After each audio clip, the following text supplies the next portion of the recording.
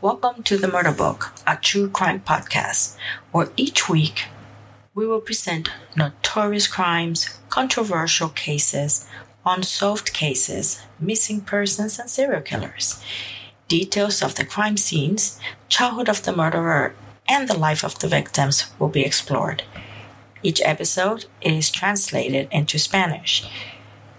We have a new episode every Monday, and you can listen to it at Apple Podcasts, Spotify, iHeartRadio, Amazon Music, Google Podcasts, and other platforms you use to listen to your podcasts. Let's begin. Due to the graphic nature of this episode, listener discretion is advised. Extreme caution for children under 13. Welcome to The Murder Book. I'm your host, Kiara, and this is the final episode of Michael Swango, physician and serial killer. Let's begin. So now Michael Swango, after 8 months at a federal prison in Florence, Colorado, he entered the Sheridan Federal Correctional Institution in Oregon, a medium security prison 50 miles southwest of Portland, on February 10, 1999.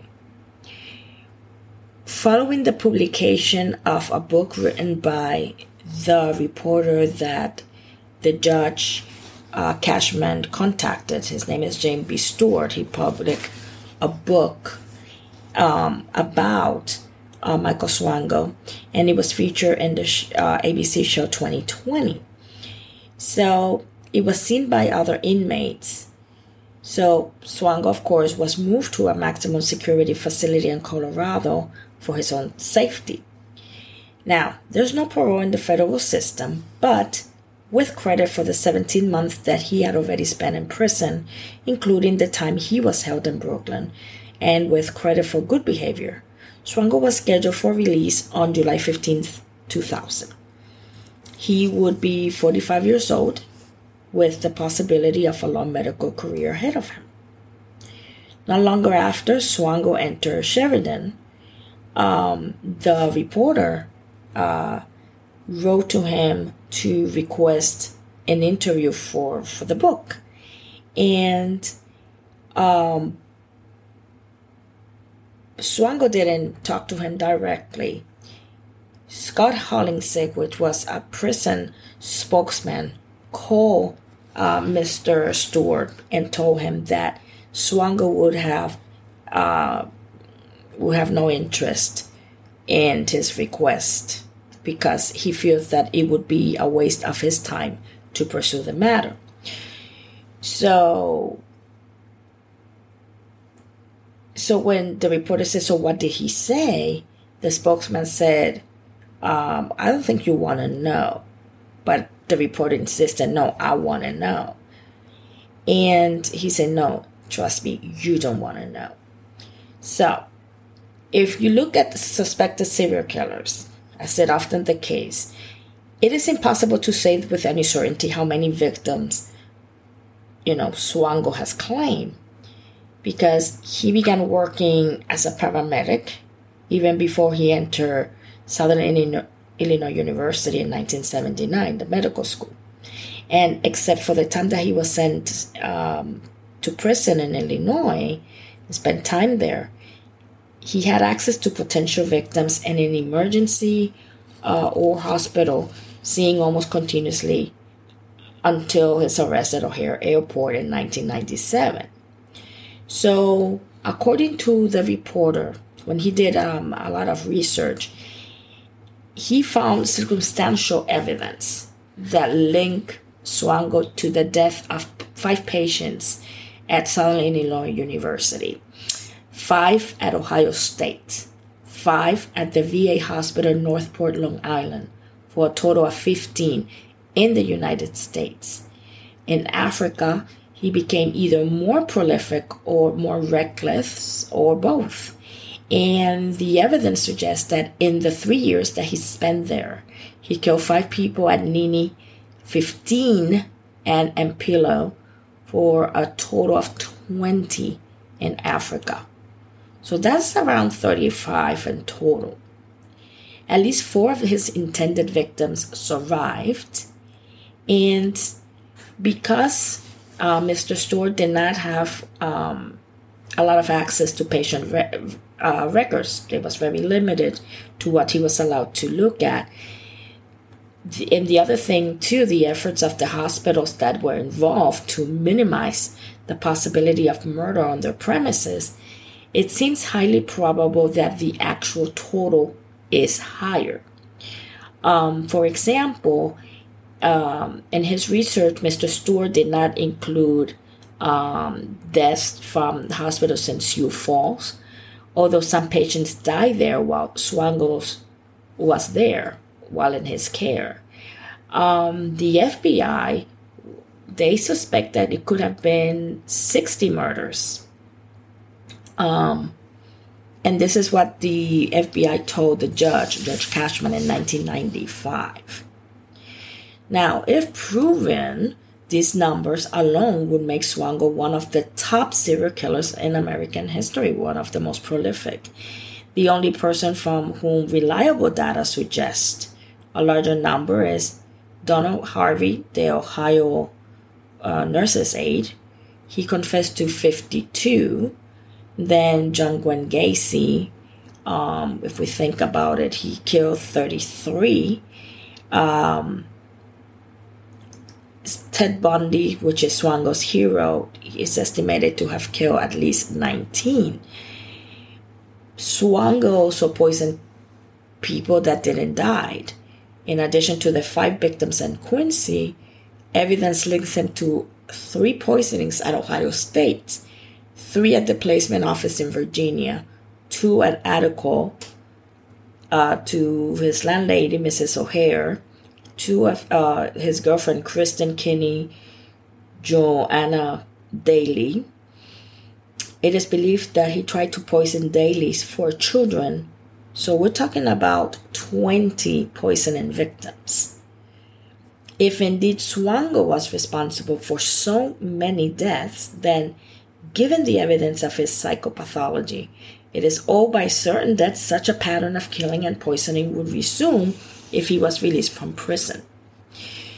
As Swango's sentencing, Judge Mishler ordered that he remain under supervision for 3 years after his release, and that he receive psychiatric counseling. But the judge noted that if the patient doesn't want it, it will not do any good. So in any event, there's no known effective treatment for the severe psychopath. So to deter Swango from manufacturing or harboring poisons or weapons, the judge also provided for periodic random searches of Swango's living quarters during his supervised release. Anonymously, Swango protested this aspect of his sentence, of course, and he appealed on the ground that it was unconstitutional. The FBI, on the other hand, were afraid that Swango would leave the country immediately after release, rendering all efforts to monitor or control him useless. Only conviction on a murder charge would secure the minimum sentence likely to protect the public, which would be life imprisonment. The federal code specifically cites murder by poison as a crime punishable by death or imprisonment for life. So with concomitant test results from Dominic Buffalino in hand, FBI agents, other federal investigators, and pathologists, they went to Zimbabwe in late 1998. They exhumed the bodies of 4 of Swango's victims at Nini, Malanvana, Chipoko, Gwenya, and Shaba. They returned to the United States with tissue and hair samples, as well as samples from Margaret's shoe that have been saved by Zimbabwean authorities. While the critical physical evidence that had so long eluded investigators appeared to be falling in place, proving murder beyond a reasonable doubt still seemed less than certain. The earlier FBI record in the Swango case had hardly been stellar.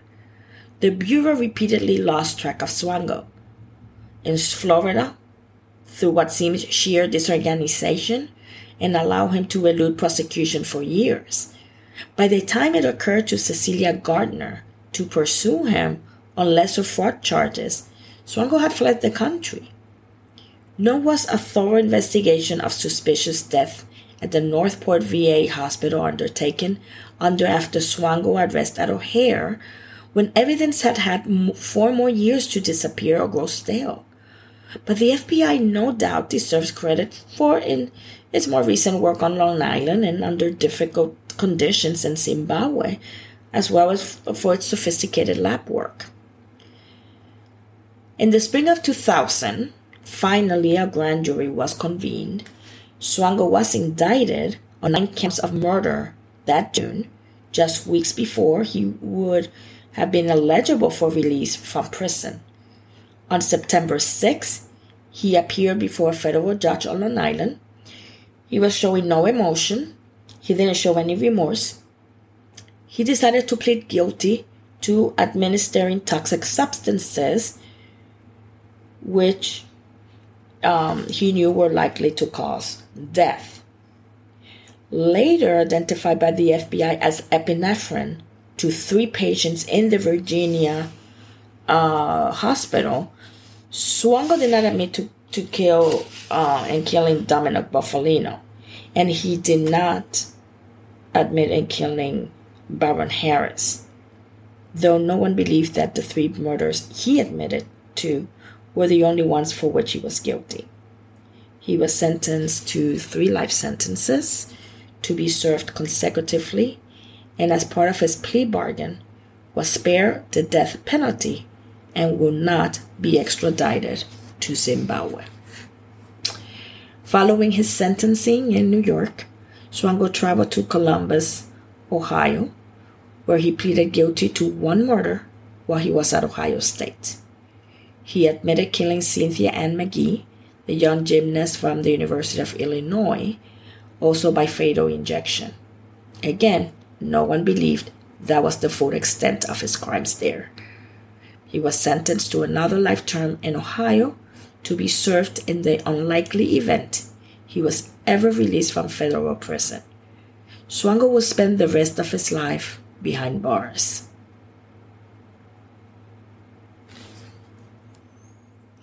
When Swango was sentenced in Long Island, many of the victims' family were there, and many of them sobbed as he appeared and coolly acknowledged injecting his victims.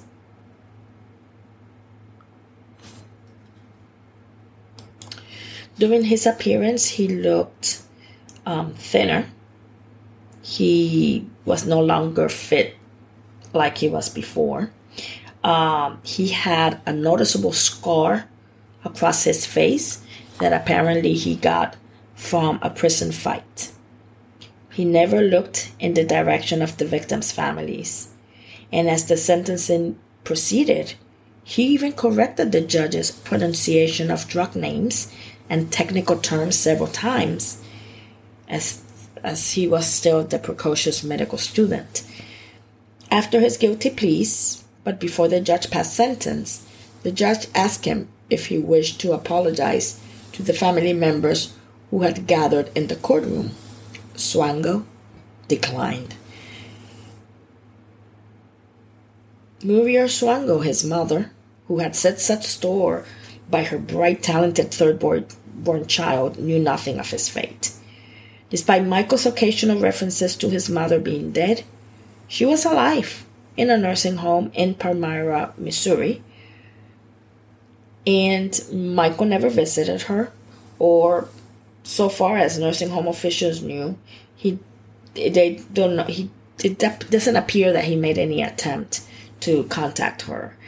Her condition steadily deteriorated. She didn't recognize the last relative who visited her, one of Michael's cousins who found Muriel lying in a fetal position. At this point, she was unable to feed herself. She was unable or unwilling to speak. She died in 1999 at the age of 78. No ceremony, no announcement. Only Michael's half-brother, Richard, visited him in prison, and Swango asked to be assigned to a prison in Oregon so he could be near Richard, who retired from his accounting practice in Florida and now lives in the Portland area. But after Swango was transferred to Colorado, the visits from Richard stopped. Swango's brother Bob has read avidly on the subject of the psychopathic mind and serial killers, and he and his brother John have spoken on the phone about Michael on interviews and agree that Michael is fully capable of murder. At Ohio State University in Columbus, Ohio, Dr. Manuel Sargonis remained the vice president for health services after Swango's apprehension. Dr. Sargonis, both through a spokesman and his secretary, declined comments for any interviews or for the book that Mr. Stewart wrote. In late 1999, Dr. Sargonis resigned his administrative post, saying that this is a good time to make the change. And to mark the occasion, the university trustees named the Ohio State University Medical School Research Facility after him. He remained a practicing physician and faculty member at the medical school.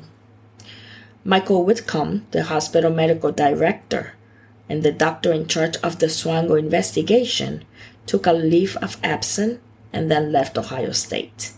He became dean of the University of Missouri School of Medicine in Columbia in 1986, and then in 1988 became dean of the medical school at the University of Washington in Seattle.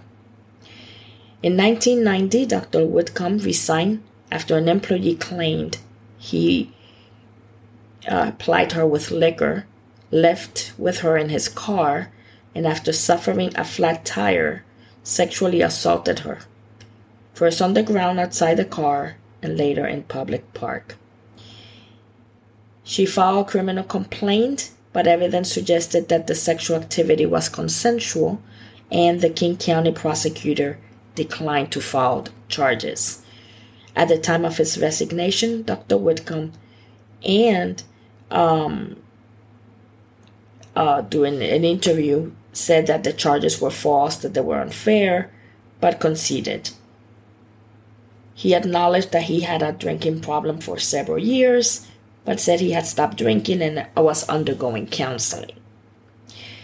Despite the controversy in Seattle and despite the problems that had surfaced while Dr. Whitcomb was still in Ohio State, Dr. Sargonis rehired Dr. Whitcomb as director of the Institute of Health Policy Studies. He returned to Ohio State in 1992, and he resigned 2 years later. So these doctors don't learn their lessons. After working briefly for the American Medical Association in Chicago, Dr. Whitcomb became senior vice president for medical education at the Association of Medical Colleges, American Medical Colleges in Washington, D.C. Reached there in 1998 by the reporter, Mr. Stewart, but he declined. He said that he had no interest in talking to anyone about this Swango. And he said the reason was because it has been poorly reported and there have been many inaccuracies. Then there was Dr. Joseph Goodman. Dr. Joseph Goodman, who initially handled the hospital's investigation of Swango, was promoted from assistant to associate professor of surgery and remained on the faculty, specializing in neurosurgery. Goodman did not respond to repeated phone calls from reporters either. Robert Holder, the Ohio's Assistant Attorney General, who handled the Swango investigation, became an associate to Dr. Sargonis in charge of legal affairs, retaining the post after Sargonis' resignation. When Mr. Stewart, the reporter, reached him at his office doing his research for the book, he defended the university's investigation of Swango and the decision to allow him to complete his internship. And he said, quote, "Naturally, a review was criticized after the fact, but you don't come to a meeting thinking someone is a complicated psychopathic killer. End quote. He emphasized that at the time no one knew of any blemish on Swango's character. He also said that the complaint was taken very seriously, that it was considered by a distinguished group, that they did a more extensive review, that his subsequent experience tells him that a lot of places would do.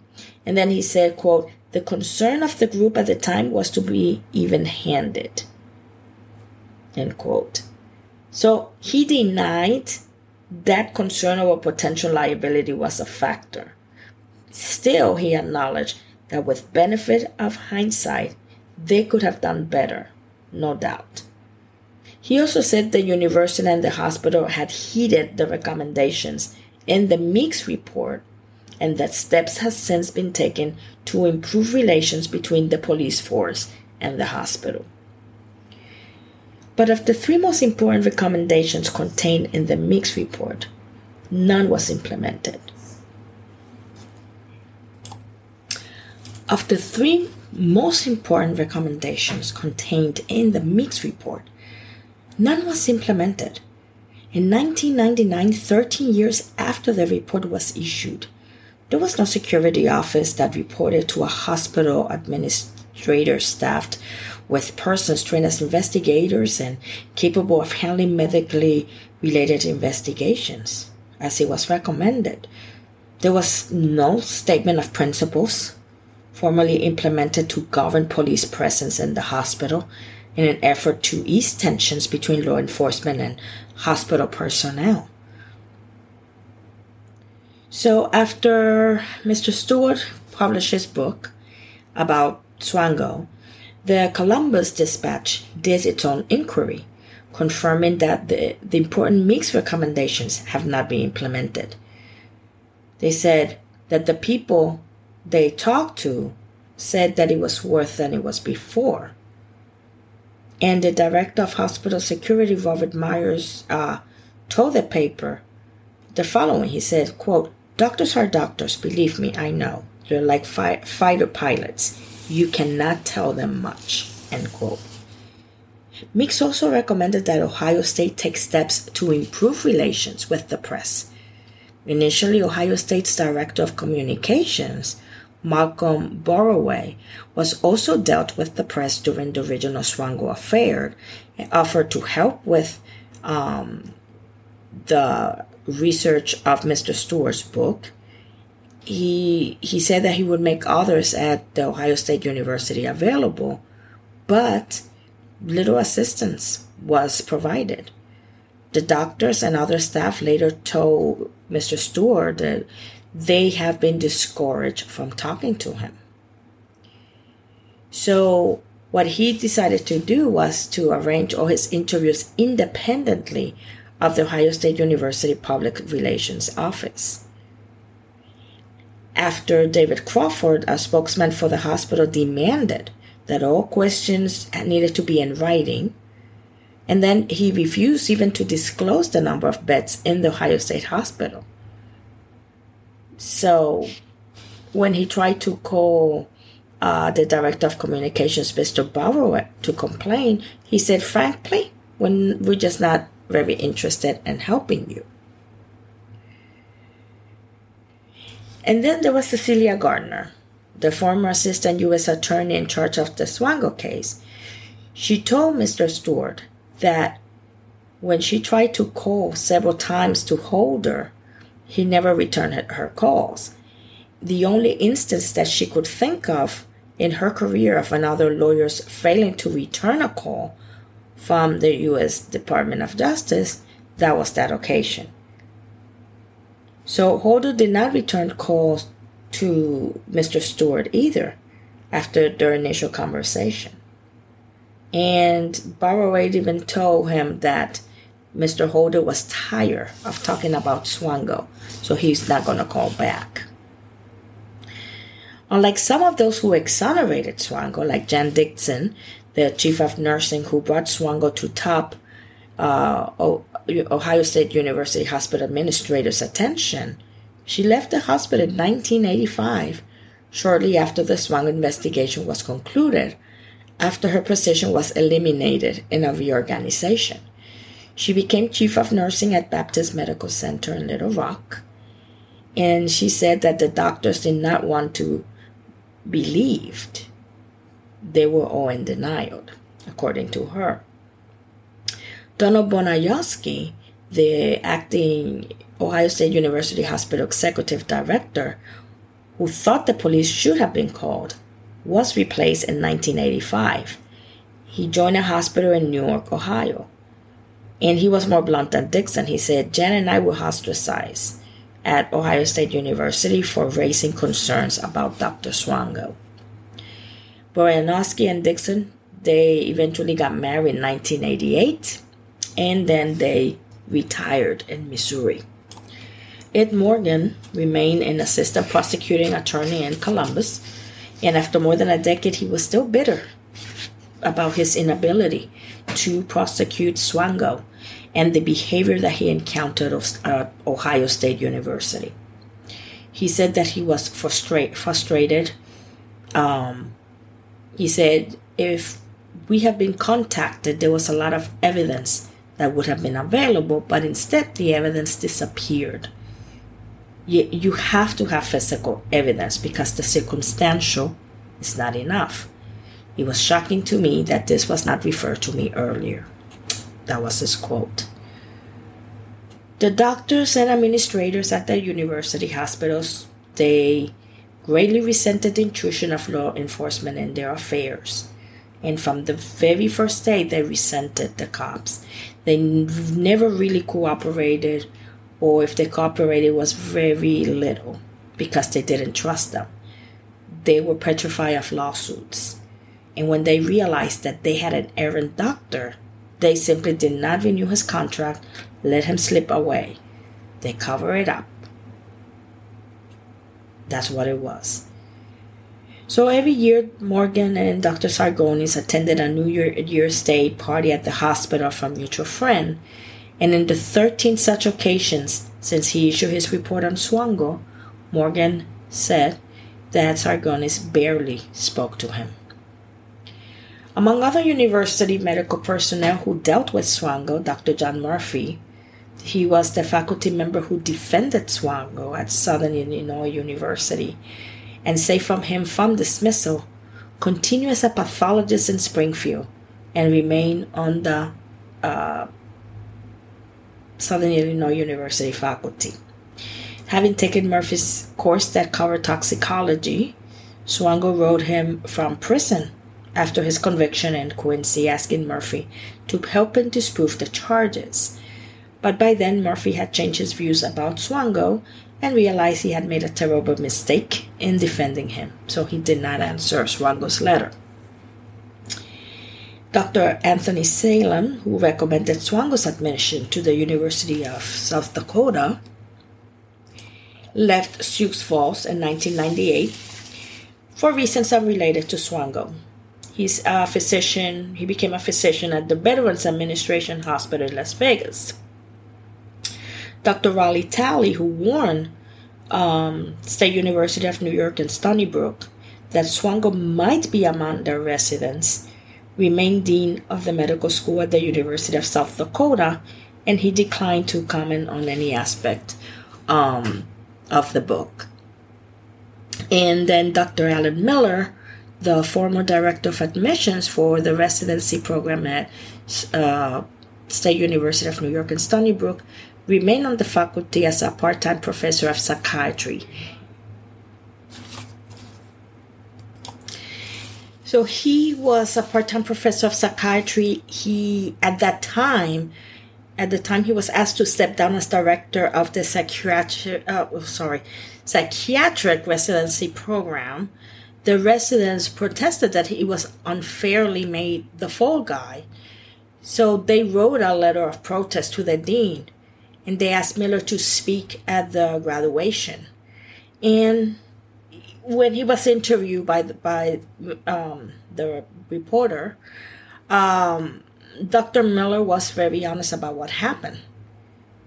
He said that Swango was an oversight. He said, I take responsibility for it. But still, he said, it pains him to think that after a long and illustrious career, this is how he will be remembered. He said, in my professional life, this is the worst single episode. So after he resigned his post as dean at the State University of New York in Stony Brook, Jordan Cohen accepted a position as head of the Association of American Medical Colleges in Washington, D.C., the same organization that handles applications for residencies. Cohen said that at the time that he saw the new position as a once-in-a-lifetime opportunity to be of service nationally to academic medicine. But ironically, he was working there with Dr. Whitcomb, which meant that the two of the doctors involved in Swango's career were overseeing the application process of all medical school residents in America. And then Kristen's parents, Al and Sharon Cooper. They moved to a condominium development in Yorktown, Virginia. Al recovered from his heart surgery. Sharon said that after Kristen's death, especially after she learned of his past, she fears Swango, but now would be happy to confront him face to face.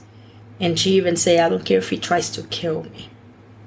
He cannot take anything more precious away from me that he already has. The Coopers, after repeated inquiries, they were finally told by the FBI that Kristen's hair sample had tested positive for the presence of a toxic substance. The sample also indicated that Kristen had been poisoned over a lengthy period of time. Sharon Cooper has agonized over the thought that if she had acted sooner to warn people about Swango, others might be alive today. After she learned of Baron Harris's death on Long Island, she called Elsie Harris, and both women cried over the phone. Mrs. Harris tried to reassure her, saying that Sharon had done everything that could have been expected, probably more than most people would have done. But whatever happens to Swango now, she said, we feel that we have been given a lifetime sentence. All I want from Mike was an admission of guilt for what he has done and his willingness to take the consequences. Rena Cooper, this is the woman in Ohio State University in 1984, was paralyzed and almost died. She launched the first serious investigation of Swango, and she was still living in Columbus at the time of Swango's sentencing. And at this time, she was 84 years old. She was living alone on Social Security, and she said that she basically was living at a poverty level. But her mind was very alert, and she still remembered the events in the hospital.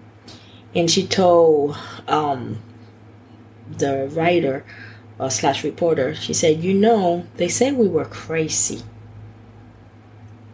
Referring to herself and to her roommate, Awonia Utz.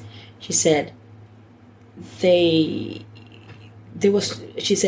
told us that we were crazy, but there was no doubt in my mind that Swango was the person who injected something into my IV tube. It was Swango himself. I would have seen him before on his rounds. And she always maintained that she never identified her attacker as a female.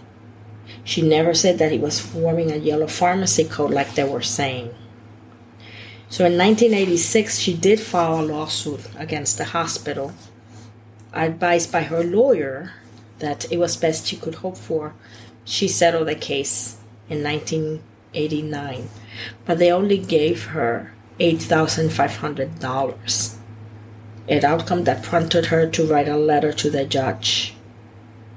And she wrote, I did not know that life was so cheap in the eyes of some people. I have nothing against Ohio State University Hospital, nor do I have any hatred for young Swango. She said, I do feel that he's asking for help, but no one seems to hear him screaming. I hope before he goes too much further, young Swango would get the help he's asking and needs. And sincerely, Rena Cooper. Of course, he committed more murders after that. So this fell on deaf ears. This is the ending of this episode. Well, of this case, I should say. I look to see if there's anything new about Michael Joseph Swango. And he is still serving his sentence of life without parole. And he is still in the same